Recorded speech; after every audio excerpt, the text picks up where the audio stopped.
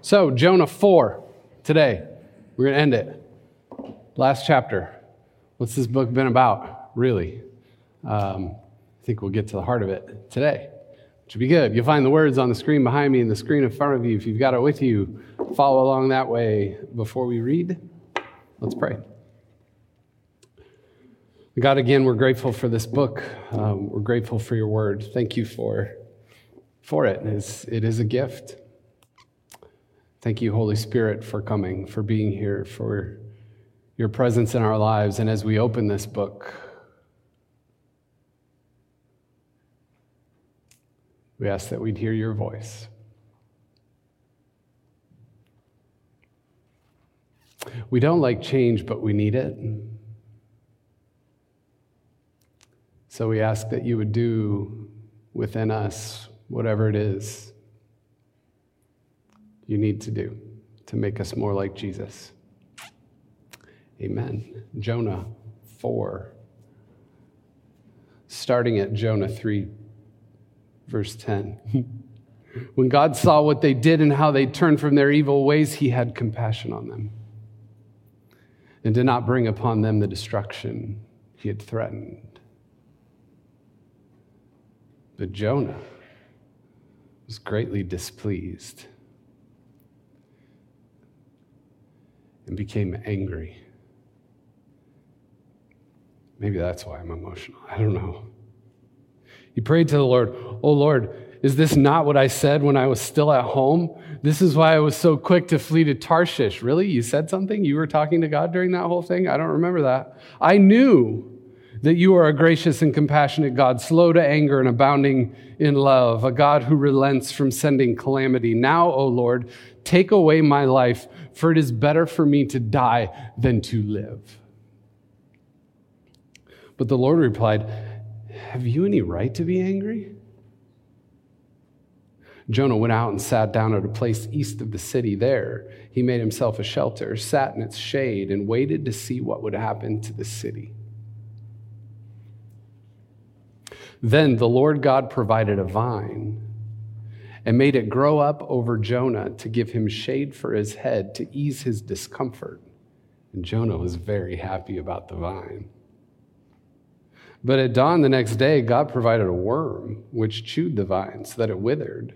When the sun rose, God provided a scorching east wind, and the sun blazed on Jonah's head so that he grew faint. He wanted to die and said, "It would be better for me to die than to live." But God said to Jonah, "Do you have any right to be angry about the vine?" "I do," he said. "I am very angry. I'm angry enough to die." But the Lord said, "You've been concerned about this vine, though you did not tend it or make it grow. It sprang up overnight and died overnight. But Nineveh has more than 120,000 people who cannot tell their right hand from their left, and many cattle as well. Should I not be concerned about that great city?" We will go that far. That's how it ends. Right there, that's the end. You think, don't you want more? Like, Jonah, what did Jonah say to that? Like, what's his response? It's a good little cliffhanger there. I'll be honest about it. Such an interesting story, isn't it? Sort of takes a turn that you don't want, but really it doesn't surprise us if we're really actually thinking about it. If we really dig into this, none of this should surprise us. It's kind of the thing where it's like, oh, there is a mirror here, and we'll see ourselves if we're willing to look into it. Oh my goodness. So we've been walking through this little story, and once again, to get the full effect of this last chapter, I think it's important for us to remember where we've been. So let's retell the story. So Jonah gets a word from the Lord. And the word of the Lord comes to Jonah, son of Amittai, and says, "Go to the great city of Nineveh and preach against it, because its wickedness had come up before me." Right? Jonah's a prophet. He's supposed to be a man with guts. He's supposed to be able to confront truth. He's supposed to confront power with the truth. He's supposed to be working on the behalf of the poor, the oppressed, people who've been marginalized and pushed aside and set aside, people who've been ignoring the God of Israel. So he's supposed to be able to go there, but he doesn't. He flees. He goes in the opposite direction. He can't go any more in the opposite direction than he goes. He flees for a place called Tarshish. He jumps on a ship because he's afraid. He wants to make a new life for himself. He's sort of taking control of his own life. Right? He thinks he's safe running away from God. The safest place in the world is running away from God. Again, curious choice.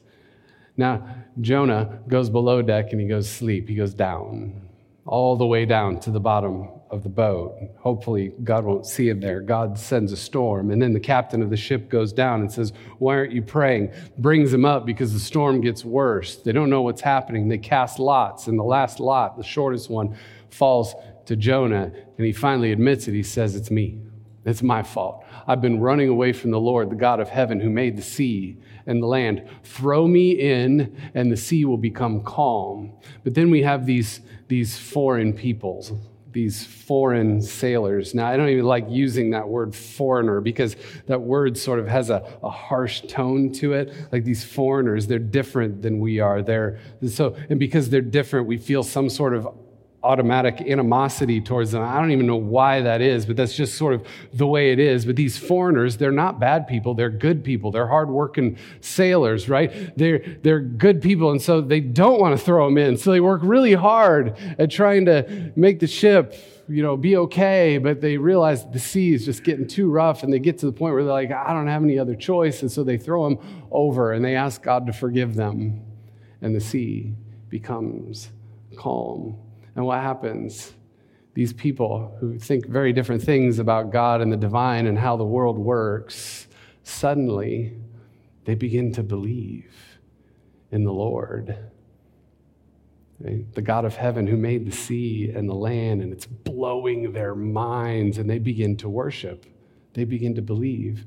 Right there, that boat becomes a sanctuary, and they worship. It's fantastic. Now Jonah is going down all the way down to the bottom of the sea, and you think his life is over. That's it. No more Jonah. But what happens? God has a different idea. He sends, he provides, commissions, appoints. What kind of a fish? A great fish. Not to chew him up and spit him out, but to swallow him. And he finds himself in the belly of a fish at the bottom of the sea for 3 days and 3 nights, and there's nothing left for him to do but to just pray. So he does. He prays. He's all the way down, as far as he can go. And he prays, and it's this beautiful mishmash of about a dozen or so psalms. Right? And because it's the word of the Lord, it sort of sustains him, gives him life, gives him energy. He's reminded of who God is, that God is gracious, God is loving, God is kind, God is compassionate, God is the one who saves. Oh, and then finally the fish vomits him up, pukes him up on a dry land. There he is, covered in fish vomit, half-digested shrimp. Right? What's he going to do now? What's next for him? God really does save. He's sobbing on the beach. God really does save. Oh my goodness. And then there's that voice again. It's that voice that keeps coming back to you and back to you and back to you. Nineveh, Jonah, Nineveh. It's that place you don't want to go. Nineveh, yeah, I still want you to go there. Go. We're not done. So Jonah goes. And when he gets there, it's a big city. It takes 3 days to walk through. So he begins going, and he preaches this half-hearted sermon, right? 40 more days and Nineveh will be overturned. 40 more days and Nineveh will be overturned. He doesn't sound like a prophet. He's not speaking on behalf of the poor, the oppressed, the marginalized. Right? It's this half-hearted, wimpy thing. He's only a third of the way through the city. He doesn't sound like he's got guts. He's not calling out specific atrocities, nothing like that. He's just kind of halfway doing it. And then all of a sudden, they all believe. He's only a third of the way through the city, and the whole city believes. The whole city repents, from the greatest to the least. You see how all-encompassing this is? Even the animals are repenting. And when God sees it all, he had compassion and did not bring upon them the destruction he had threatened. Oh my goodness. Now it's at this point in the story that we think that Jonah should be pumped, right? He should be fist pumping like, I'm the greatest prophet there ever was. Like I'm the most successful ever. I did it. I won. I wasn't even trying. And it happened. Like at this point, we should picture like angels descending out of heaven and like giving him a Gatorade bath and like putting him on their shoulders and walking him through the city of Nineveh. Everybody celebrating together. Like this is such a joyous occasion. A whole city turns itself over to the divine and it's fantastic. And God includes them and welcomes them just like that. And then the Bible says this, Jonah was greatly displeased and became angry. Translated better, it's this. All this was grievous to Jonah. A great evil. And he was very angry. A great evil. Here are these people that Jonah doesn't want included, doesn't want loved, doesn't think deserve to be welcomed. God welcomes them, and Jonah sees it as evil. A whole nation is saved, and Jonah's displeased. A whole nation is saved, and Jonah sees it as a great evil and becomes angry. God has compassion, and it makes Jonah mad. God has mercy, and Jonah's so mad about it that he wants to die. Like all of us at the very same time should be thinking to ourselves, Jonah, what is the matter with you? What is your problem? How do you even think like that? How does that happen? Well, we know. We know because that's in us too. We look at the world and we know that that's in a lot of people too. Now, the Ninevites were bad people. The Ninevites were brutal, right? Remember from week 1, let's remember some of the things that the prophet Nahum said about the Ninevites. Woe to Nineveh, woe to the city of blood. Full of lies, full of plunder, never without victims, piles of dead, bodies without number, people stumbling over corpses. Like it's no wonder that the people hated the Ninevites, the Assyrians, the most brutal nation in the world. No, Siri, I don't want you right now. I have no idea. Okay. I appreciate most violent countries in 2022, World Population Review. I don't want this.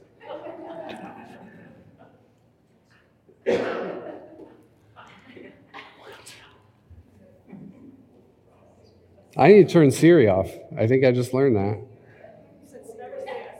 Did I say serious? Syria? I said Syria? So anyway, people hated Ninevites and the Assyria. It said Assyria. Not. So anyway, people hated him, but for the people of Israel, it runs even more deeply. It's deeper than that. So instead of just wiping Israel off the face of the earth like Assyria did with other nations of the world, they did something even worse to them. So here's what they did. See, for Israel, they saw themselves as blessed. They saw themselves as the chosen nation. We're all aware of this.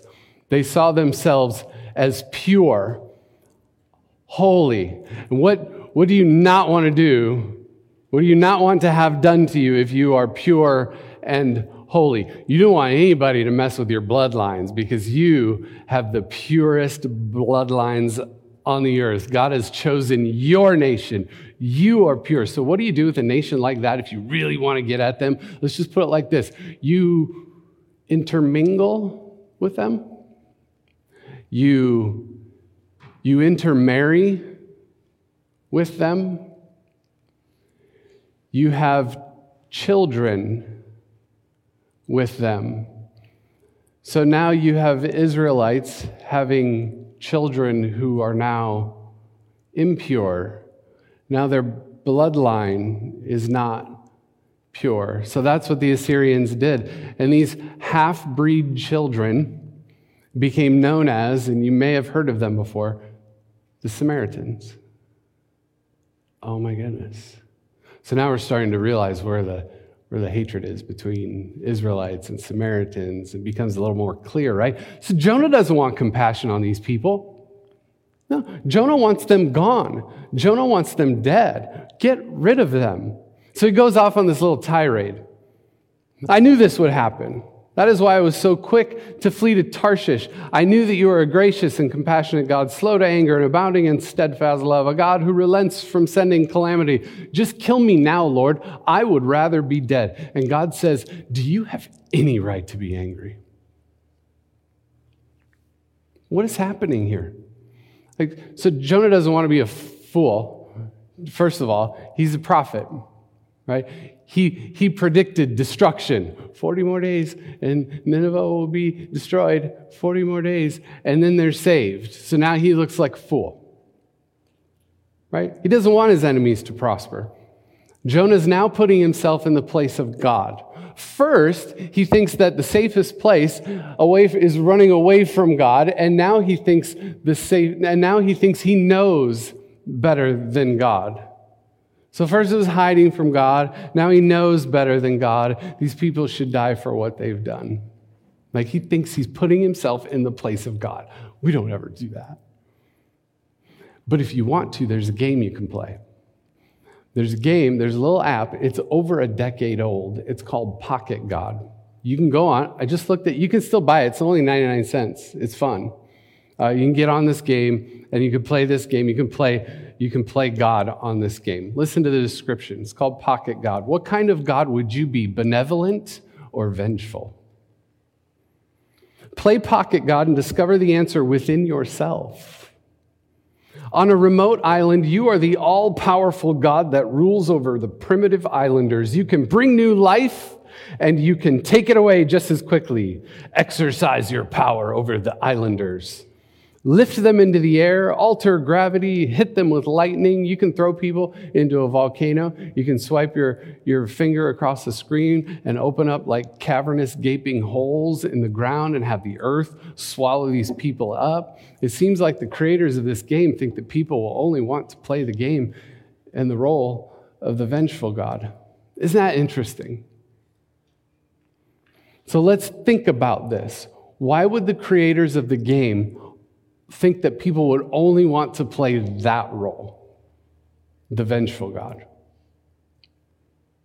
Well, maybe they've correctly diagnosed reality and the way that most people think. Or maybe it's because the creators of this game maybe they know that we all have this thing inside of us, all of us, that's prone to vengeance, that's prone to get back at others when we've been wrong. Maybe they realize that there's something just inside of us human beings that makes us, build these walls and dividing barriers so that we can label other people as different, foreign, other, bad, maybe even evil, so that we can feel good about ourselves and we can wipe them out. Get rid of them. Like, admit it, there are people in this world that you'd rather not associate with ever again. Are you with me? We know these people. These people, those people, even our language says it. I mean, just look at sports. Like ISU fans, when Iowa beats your team, what do you want to happen to the Hawkeyes the very next time they play? What do you want? You're like, I want to get them crushed. Just lose by 50. Like it's in there, even if something as trivial as that. There's something inside of us.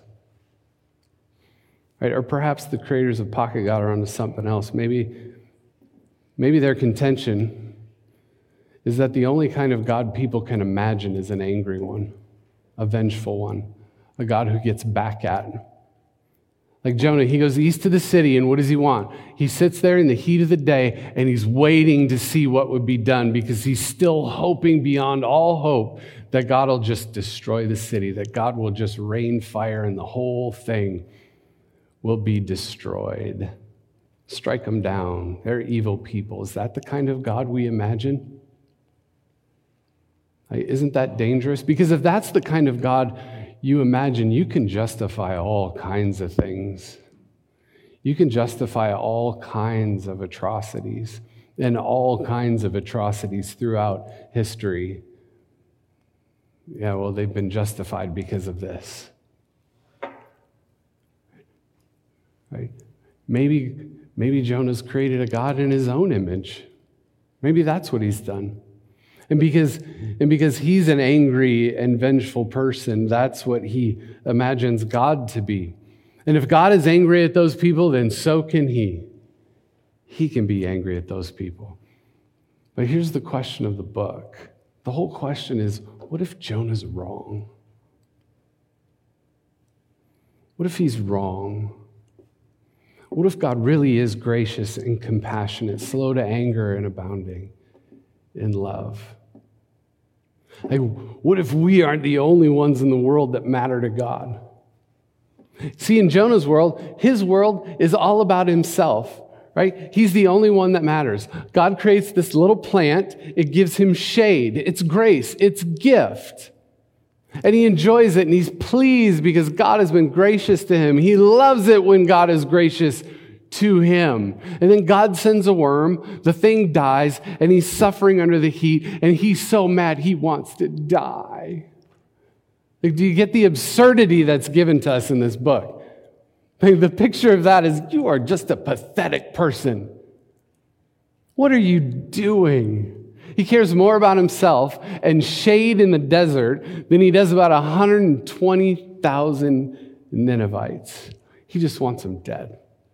They don't matter to him. But what if he's wrong? That's the question of the book. What if Jonah is wrong? What if everyone matters? What if everyone matters to God? And if everyone matters to God, shouldn't everyone matter to you and me, no matter what the circumstances? If God shows grace and mercy and compassion and includes and welcomes the Ninevites, we probably ought to too. It's that coworker you work with who's totally annoying and is so dishonest, cuts corners all the time and gets ahead while you do all the right things. Grace. Right, to your neighbor who keeps messing with your yard, mows across the boundary. There's that boundary there. You know where it is. You cut your grass way too short. I had a neighbor like that in Michigan. I was like, compassion. To that one family member who embarrasses the whole family because who they are, what they think, the things that they've done and continue to do. Love, compassion. What is it for you? Who is it for you? They all matter. Everyone matters.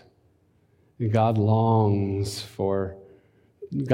to show them grace and mercy and compassion, and for us to show them grace and mercy and compassion. By the way, I know a guy who lived his life like that. Incredible man. He's this scruffy, Galilean dude. He was born in Bethlehem, hailed from a town called Nazareth, which is just a backwoods town, not very many people who live there. He had no beauty or majesty to attract us to him. He had nothing in his appearance that we should desire him. He was despised and rejected by people. He was a man of sorrows, familiar with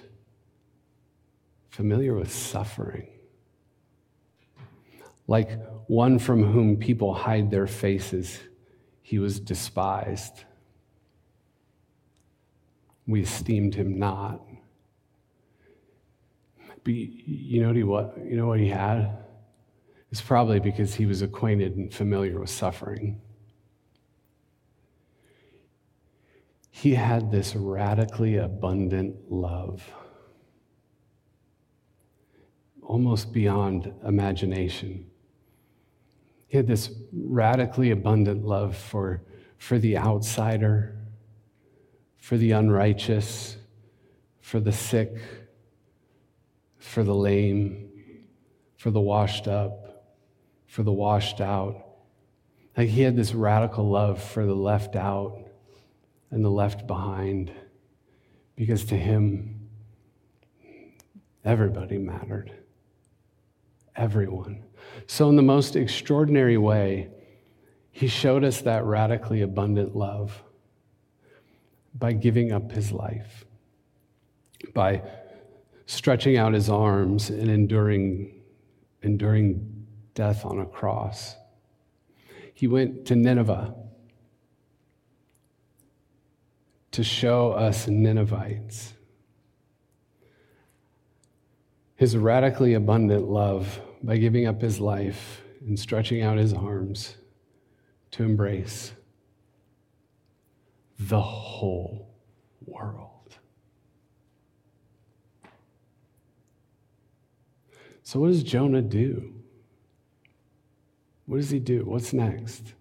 Like the author is like, imagine, what does Jonah do? It's easy for us to imagine him saying, forget this, I'm out, I'm leaving, I'm walking away, I'm done with this whole God thing, finished, I can't do it anymore. Or to lean into his radical boundary making and continuing on the same pattern of shutting people out in war after war after war after war. Or what if his heart was broken and instead he moved to Nineveh and became one of them? I kind of hope that's what he did. I kind of hope that's what we do. Let's pray.